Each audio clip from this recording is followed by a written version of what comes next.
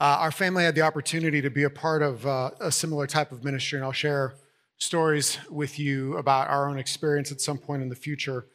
But it was one of the most rewarding things that we did as a family during our time in Florida. And just to make a little exclamation point on that, do you all know the idea of like unreached people groups? So when you talk about like mission of the church, there are this category that we use to describe people groups that have no presence of the gospel, or the presence of the gospel is less than 2% of that people group's population. Do y'all know where the United States ranks in terms of nations with unreached people groups? Does anybody know? Anybody want to hazard a guess? Nobody wants to hazard a guess? Not first, not second, but third. We are behind China and India in terms of unreached people groups that are here in our country. So there's a great missiological, that's a big fancy word for the mission of the church, opportunity that we have. All right, so speaking of the opportunities of the church, we're going to be jumping in here to Acts chapter 2. So if you have a Bible, I encourage you to open it and mark it up and reference that. It's always good to have a Bible with us to do that. The scripture reading will also, I think, appear. It's printed for you in the bulletin, and I think it might appear up on the screen. I'm not sure. Acts chapter 2, verses 1 to 13. When the day of Pentecost came, they were together in one place. They were all together in one place. So remember, we're talking here about the men and women that were praying together. All right, so they're all together in one place. Suddenly, a sound like that of a blowing violent wind came from heaven and filled the whole house where they were sitting. They saw what seemed to be tongues of fire that separated and came to rest on each of them, and they were all filled with the Holy Spirit and began to speak in other tongues as the Spirit enabled them. Now there were staying in Jerusalem God-fearing Jews from every nation under heaven. When they heard the sound, a crowd came together in bewilderment because each one heard their own language being spoken. Utterly amazed, lost my place. Utterly amazed, they asked, aren't all these who are speaking Galileans? How is it that each of us hears them in our own native tongue?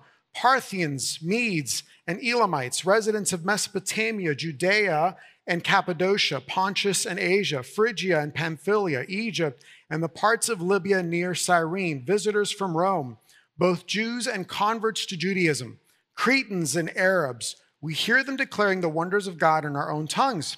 Amazed and perplexed, they asked one another, what does this mean? Some, however, made fun of them and said that they've had too much wine. Let's pray together as we look at this passage. Father, Heavenly Father, we need to hear this morning what you have to say to us from this text.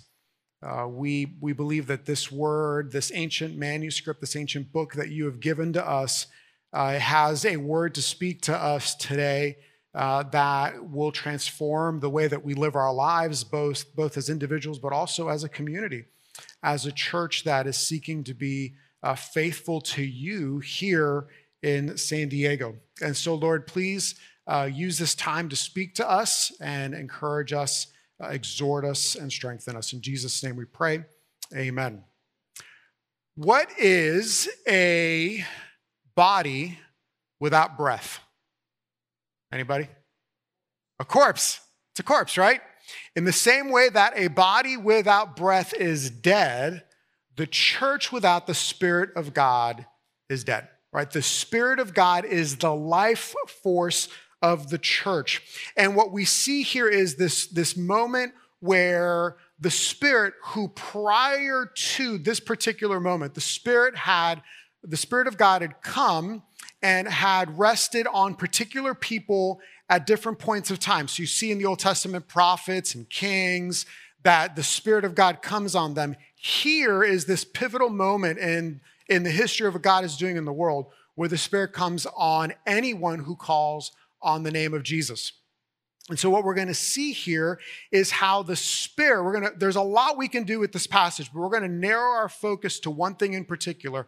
How does the arrival of the Spirit help prepare the church for part of the mission that God has given it. How does the arrival of the Spirit help the church, prepare the church to be that vision that we saw at the beginning of the worship service of Revelation 5, people from every nation, tongue, and tribe? That's what we're going to look at this morning.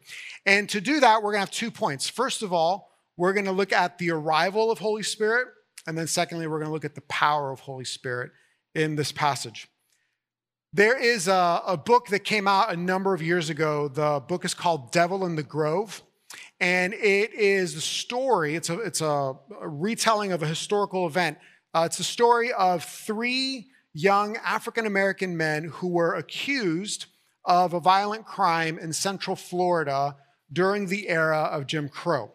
And one of the principal characters in this historical account is Thurgood Marshall. So if you don't know who Thurgood Marshall is, Thurgood Marshall was, I believe I'm remembering this correctly, he was the first Black Supreme Court Justice. Is that right?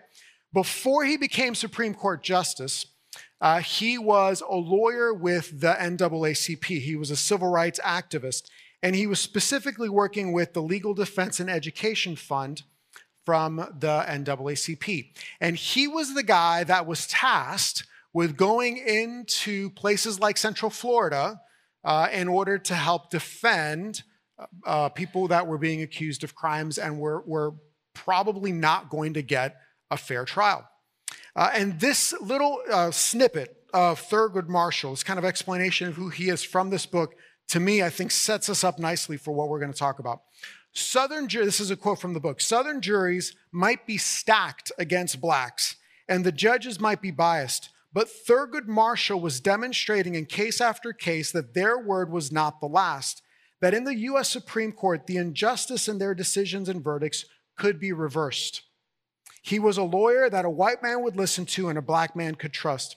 No wonder that across the South, in their darkest, most demoralizing hours, when falsely accused men sat in jails, when women and children stood before their ashy ruins of mob-torched homes, listen to this, the spirits of Black citizens would be lifted with 2 words, whispered in defiance and hope: Thurgood's coming.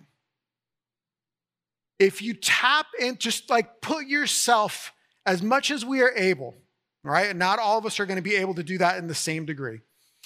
But if you put yourself in that emotional space of recognizing that the one man who has the ability of probably making things right is on his way to help you, if you let that just kind of sink in and the emotion and the expectancy of that, I believe that helps us to situate ourselves where the apostles, where the disciples are in this moment. Jesus had been talking about Holy Spirit coming since well before he died.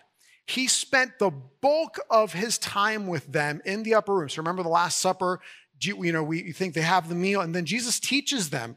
And there are 3 chapters of the Gospel of John called the Upper Room Discourse that are all Jesus teaching them. And the bulk of what he teaches them is about Holy Spirit and about loving one another. And so here is this expectancy. The one that Jesus promised is coming, and he is here. He's going to help us.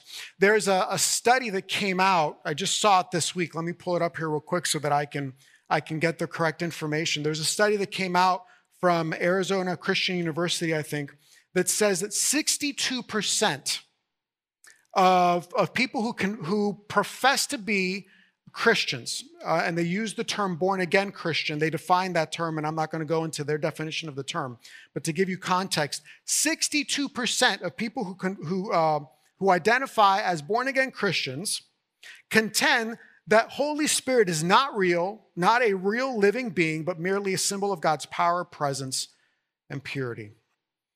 This passage teaches us that the Spirit is God.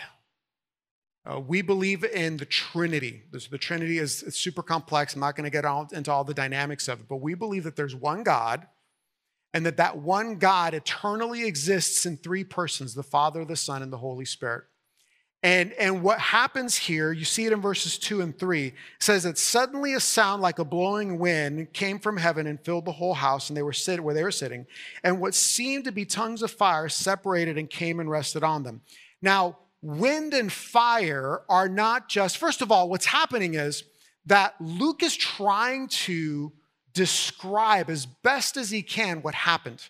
Notice what he says. He doesn't say that a wind came in. He says there was a sound, and the best phrase he can use to help us understand what that sound was like the sound of a mighty rushing wind. Have you ever, anyone have been in a hurricane or a tornado, right?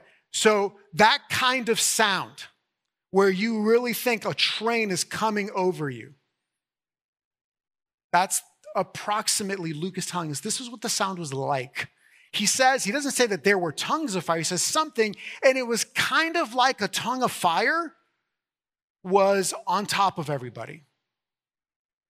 And if you look at the Old Testament, what you see is that wind and fire are two of the ways that God shows up regularly throughout the Old Testament. Just think of the story of Israel leaving Egypt in their 40 years of wandering.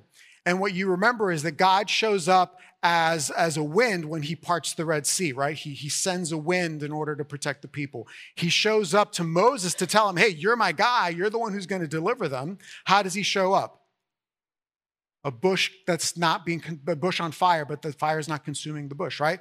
There are two images or two ways that God shows up to lead the people of Israel, a pillar of cloud and a pillar of fire, right? So what these, even the language that Luke uses here to explain to us what's happening is showing us that Holy Spirit is God. He is not just a super powerful angel that God uses. And it's also not that God isn't sometimes Father, and then sometimes he becomes Jesus, and then sometimes he becomes Holy Spirit. No, we believe that Father, Son, and Spirit eternally exist. One God, three persons. I know it's super complex. We can talk about that some other point. But that's what the historic Christian teaching has been since the early church. So the first thing that we see here is this image of the Spirit coming in is that he's God. The second thing that we see here is, and we got to jump ahead to chapter 2, verse 38b to be reminded of the significance of that. Jesus in his upper room discourse, remember that section of teaching, said that I need to go in order for Holy Spirit to come. And now Holy Spirit is coming, and what happens is that Peter is going to preach a sermon. We're going to look at that sermon briefly next week. Peter's preaching a sermon, and in the context of that sermon, he says, this is what Jesus was talking about. And so therefore, repent, be baptized, every one of you in the name of Jesus Christ for the forgiveness of sins, and you'll receive the gift of the Holy Spirit. How many of you today, you don't have to raise your hand, but just kind of want you to think about this question. Right? How many of you today want to experience God in some tangible way? How many of you are here today? Maybe you're not a Christian. You don't identify as a Christian yet. But part of the reason why you're here is because you're trying to figure this religion thing out. And you know instinctively there's just some part of you that says, man, I need something more than what's happening in my life. And you want God to come into your life. If that resonates with you at all, then what we need to understand is that the way that God shows up in our lives is through his Spirit. And the way that we get access to the Spirit is through Jesus, through faith in Jesus Christ. And so, we often, even as I was writing the sermon this morning, as I was kind of going over the sermon, I realized it's really, my original version of the sermon was guilty of this. It's really easy for us to put a lot of emphasis on Jesus and then unintentionally detract away from the Spirit and the Father. And that is a mistake. We can't make that mistake because all three are God. And so this particular morning, I'm heavy emphasis Spirit, not to detract from Jesus in any way, shape, or form, but to hopefully get us to the point where we're recognizing the importance of the Spirit. You and I get the Spirit through faith in Jesus Christ. We don't minimize that at all. Right? It's by trusting in Jesus Christ. And if you don't know how to do that, if you know what that looks like, I would love to help you with that. Chad would love to help you with that. Annette, who was here before me, would love to help you with that. Anybody, Carlos, one of our elders, any of us that's in leadership of this church, we would love to be able to talk with you about what that looks like. But understand this, if you want to experience God, it's through his Spirit. If you want his Spirit, it's through Jesus. Now, that's the first point. Now, the second point that we look at is the power of Holy Spirit. So what happens, right? So what happens is that there's this thing that's kind of like fire that comes down on everybody. And then the next thing that occurs is that these people who have been following Jesus begin to talk. They begin to share about who Jesus is. Now, there is a debate about the significance of this passage, and I'm not going to go down that road with us this morning. What I want to do this morning is I want us to focus in on what happens when these people start speaking and everyone starts hearing the gospel being proclaimed. So the people in this, it's not a room, right? The folks who are gathered here, we're told, are a pretty diverse group of people. Pentecost was a festival. It was a festival right after Passover. So there were probably pilgrims who had come to Jerusalem for Passover and they're hanging out. There are other people that maybe because of trade or business, pilgrims who've come just for Pentecost. So you've got this really diverse group of people. And remember that we are now during the Pax Romana, so travel is as easy as it's ever been at this particular point in history.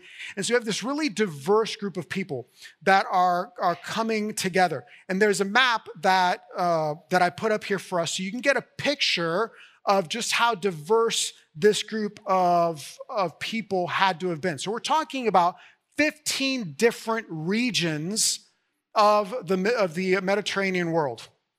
2 empires, the Roman Empire and then the Parthian Empire. That's that gray section that you see towards the right of the slide is the Parthian Empire. 3 continents, Asia, Europe, and Africa, speaking who knows how many different languages. And what you hear rather, Peter or Luke say, is that people from every nation heard the gospel. Now, you might say, well, like, that's not every nation, right? There's a lot of nations that aren't represented there. But that's really similar to you asking me, hey, who was at the party? And I was like, man, everybody was at the party, right? We use that kind of idiom all the time in order to communicate. There was a whole lot of people at the party. There were a whole lot of people here at this particular event. Tim Keller, have you heard of Tim Keller? Tim Keller is a pastor in New York City. Writes this. Years ago, he wrote this Bible study and that I got my hands on. It's like gold for studying Acts for me. And this is what he writes in the study. He says, on the first day of Jesus' church, he refused to choose one language. You're going to pick up the second half of the quote there. On the first day of Jesus' church, he refused to choose one language or one culture to minister in. If the apostles had spoken in Hebrew or Aramaic or Greek, the signal would have been that the gospel was primarily for one people. But the Lord on Pentecost showed that the gospel was for every tongue, tribe, and people and nation. The first worship service is multilingual, multicultural, multiracial in the extreme. Amen? So I want to introduce you, maybe not introduce you, remind you to 2 concepts. So I want to talk to you about the Big C Church and the Little C Church. So when we talk about the Big C Church, what we're talking about is the church throughout history and across the world. Okay, so we're talking about the church in the ancient world, the church in the medieval world, the church in the Reformation and the Renaissance world, the church before World War I, the church today, right? The church throughout history. We're also talking about the church around the world. So we're talking about the church in San Diego. We're talking about the church in Texas. We're talking about the church in China, Korea, Vietnam, Togo, Nigeria, Puerto Rico, Cuba, Mexico, so on and so forth, okay? That's the Big C Church. The Little C Church or the local church are those individual expressions of the church. So Harbor City is a part of the Big C Church, but we're a Little C Church. We're a local church. Okay? You got those distinctions? Jesus is calling his church to be a multilingual, multi-ethnic, multicultural entity because that's what his kingdom is, right? Revelation 5. That's why we started the service there. We started the service there in order to prep us for this conversation. So the Big C church is already a multilingual, multi-ethnic, multicultural expression of the kingdom of God. It is. It just is by its very existence in the world. And it was that from day one because of Pentecost. Right? And what happens throughout this period of time is that the apostles start going in all these different directions. Thomas goes to India. I forget where they all go. I know that Thomas is martyred in India. And so they start going in all these different directions. And so from the very beginning, the Big C church is this multilingual, multi-ethnic, multicultural thing. The question is, how do local churches work out that multilingual, multi-ethnic, multicultural expression of the church, right? And it's going to be different for every single church because every single church is in a different context and has different questions and different obstacles and different opportunities presented to it. And so part of what has to happen here is that Harbor City, we as a church, part of what this is teaching us is that we have to wrestle through what does it look like for Harbor City in this particular part of San Diego with this group of people that God has gathered. What does it look like for us to be a multilingual, multi-ethnic, multicultural expression of the kingdom of God? Why is that important? Keller hints at this. I want to really drill into it. Notice what doesn't happen. It wasn't that Peter was preaching and then I'm sitting here. Let's pretend that I speak only Spanish, okay? It wasn't that Peter was preaching and then all of a sudden I'm able to understand Aramaic. Whoa, I've never heard Aramaic before in my life and all of a sudden now I can understand Aramaic. I mean, that would have been pretty amazing. But that's not what happened. What happened is that I heard the gospel in Spanish. Right? Somebody heard the gospel in each of these different languages that were represented in this particular time. And I've not been able to dig down and figure out what all the different languages were, but I know that there was at least Greek, Latin, Arabic, and then there's another one that I just lost, right? That's not what happened. Was that the gospel was being translated into these other languages by the Spirit. Now, I want you to recognize that the importance of language for a culture. Those of you that have grown up, in immigrant families or families where, your parents spoke a different language than you might resonate with this. But think of my own experience. So my family moved from Puerto Rico when I was 6. We moved to Miami. And my parents, certainly as I was growing up, their primary, even to this day, the primary language that they speak to me is Spanish. Now, my parents are fluent in English, right? But they speak to me in Spanish. And so Spanish is integral to who I am in the same way that it's integral to cultures. And think about when you travel to another country and you don't speak the language and you see something in English, you're like, oh, this is amazing, English, right? So there are parts of my culture that are always Spanish. You will never hear me address my parents as mom and dad. They are mami y papi. That's how I always address them.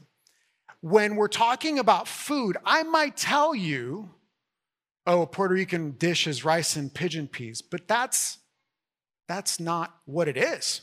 It's not rice and pigeon peas. It's arroz con gandules, right? If we talking about Spanish and you get me really excited, I'll start talking to you about alcapurria, pasteles, mofongo, right? All of these foods that even as I say them, there's this little part of me that's like, oh, yes, right? Because it's so ingrained in my culture. You know what I'm talking about? You resonate with that? So here it is, guys. The gospel does not save us from our culture and create some weird amalgamation. The gospel saves us within our culture. The gospel, what it says is that there are things about our culture that are good and beautiful, and Jesus is making them better. The Spirit is making them better. There are things about our culture that are broken. And this is true of every culture, right? I'm not talking about white culture. I'm not talking about Latino culture. I'm not talking about Korean American culture. I'm not all cultures, right? Not politically liberal cultures or politically conservative cultures, all cultures. There are things that are broken, and Jesus and his Spirit are healing those things. And let's just be honest. There are things about our cultures that are broken, that are sinful, that are wrong, that are evil. And Jesus is going to do away with those aspects of our culture. And that's in part what's happening here in this passage, is that what we're seeing is that Jesus doesn't say, okay, y'all, let's say Jesus spoke Aramaic. I spoke Aramaic, so you all got to speak my language. No. The gospel's translated into every language because the church that Jesus is building is a multi-ethnic, multicultural, multilingual language expression of the church. And so for us, what that means is that we have to be able to take an assessment of our own heart and ask, how much am I just tolerating diversity? And how much am I actually doing in order to foster diversity? Not diversity for the sake of diversity. You understand, right? Diversity because that's what Jesus is doing. Diversity because the Big C church already is that. Diversity because that's what the kingdom of God in heaven is already like. And we're living into that. How do we do that? Well, let me give you two ways that we can do that as a community and 2 ways we can foster that as individuals. One way that we can do that as a community, and I'm not going to add more to it because it's already been said so well, are things like good neighbor teams, right? Where we're helping refugees, right? Where we're actually like welcoming people and interacting with people as a church that are very different from us.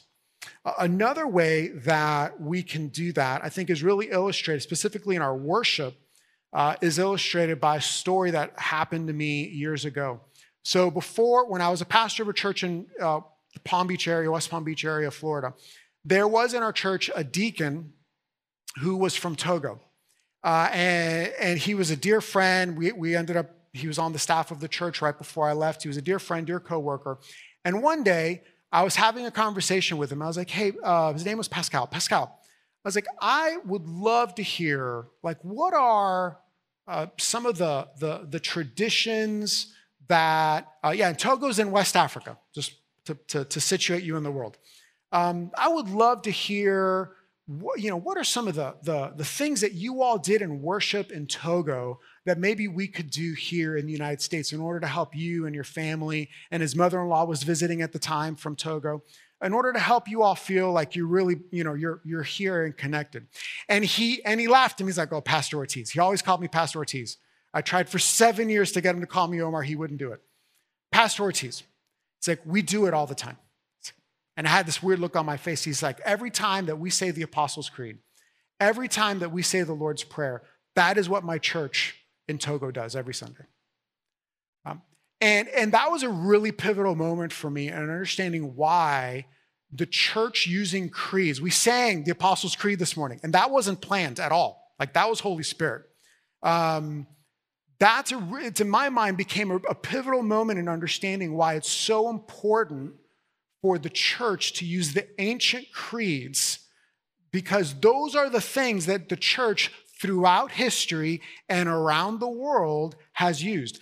I can tell you with confidence, because I checked, that this morning there's a church in Marin County, a sister church of ours in Marin County called Grace Church of Marin, and there's a church in Austin, Texas called Grace and Peace Presbyterian Church in Austin, Texas. I can tell you with confidence, because I looked on their websites, I looked at their bulletins for today, they're saying the Apostles' Creed this morning. And I can tell you with confidence because Pascal told me that every Sunday in Togo, his church says the Apostles' Creed.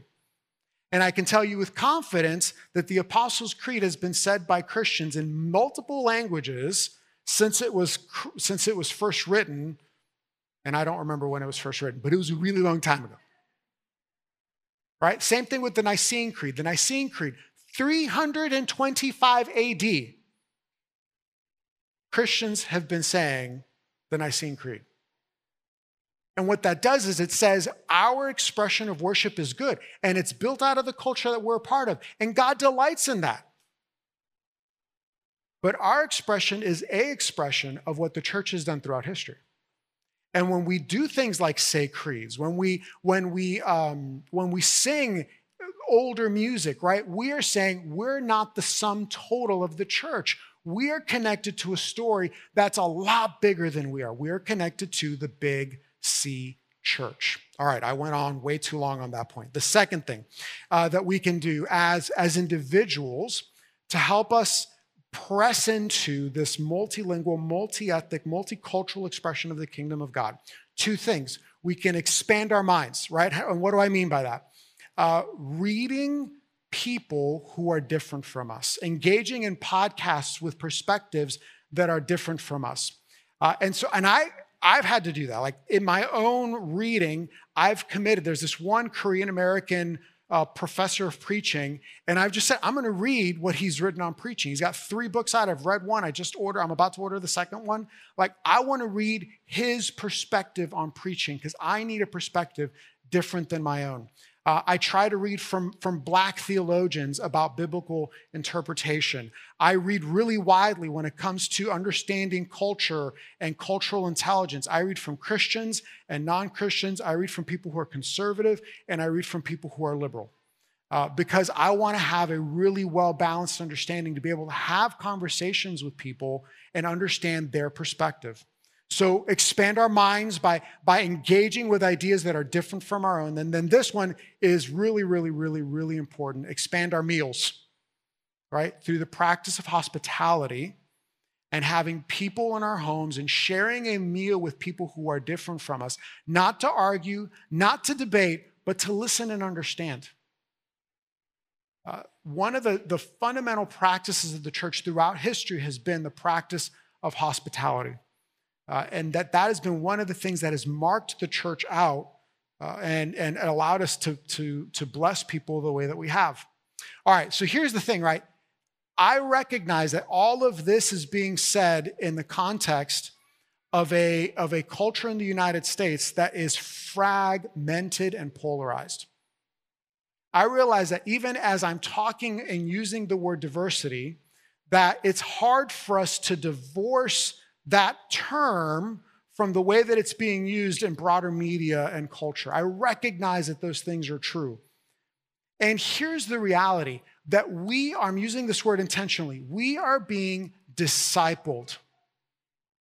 We are being discipled by our culture into a fragmented existence. We are being discipled by our culture into a reality that is pushing us further and further and further away from what Jesus created, established his church to be. Harbor City Church, brothers and sisters, like, we have to recognize that. We have to acknowledge that we are being discipled to look less like the church and look more like a fragmented version of the United States. And so therefore, what we have to do is we have to intentionally take up practices that will help to foster in us, first of all, to be able to turn away, like acknowledge and see that fragmentation for what it is. But secondly, to be able to live out and foster in our own hearts and in our community the kind of practices that help us to say, no, the Church of Jesus Christ is this multilingual, multi-ethnic, multicultural thing, and we get to figure out what that looks like here. And that just isn't about race, right? It's about politics. It's about socioeconomic differences. It's about what part of the country you're from. I mean, y'all know, like, there's people in Boston do things different than people in San Diego. I'm just saying, all right? And those things take time, and it can be really easy for it to be judgmental or critical. And that's not what Jesus calls us to. So you see, this is what the Spirit does. The arrival of the Spirit is this moment where Jesus says, I'm with you and I'm going to give you my power, and in giving you my power, I'm setting you on this trajectory to be this beautiful thing. But think about this. We're not going to go in this because I don't have time, but think about the responses of people. They made fun. It says that they said, you guys are a bunch of drunks. But the response that we're going to see in the coming weeks is that hundreds of people are coming to faith in Jesus Christ because of what's happening here. Let's pray. Heavenly Father, we thank you that you've sent us your Spirit. Holy Spirit, we acknowledge you as God, and we thank you that you are in us and that you empower us to be your people. And so, Lord, Father, Son, Holy Spirit, we ask that you would please help us to live out what you have created us to be. A group of people that is diverse, a group of people that for no other reason would be gathered together in this room except that Jesus Christ died on the cross to save us from our sins and send his Spirit to dwell in our midst. We pray this in Jesus' name and by the power of Holy Spirit. Amen.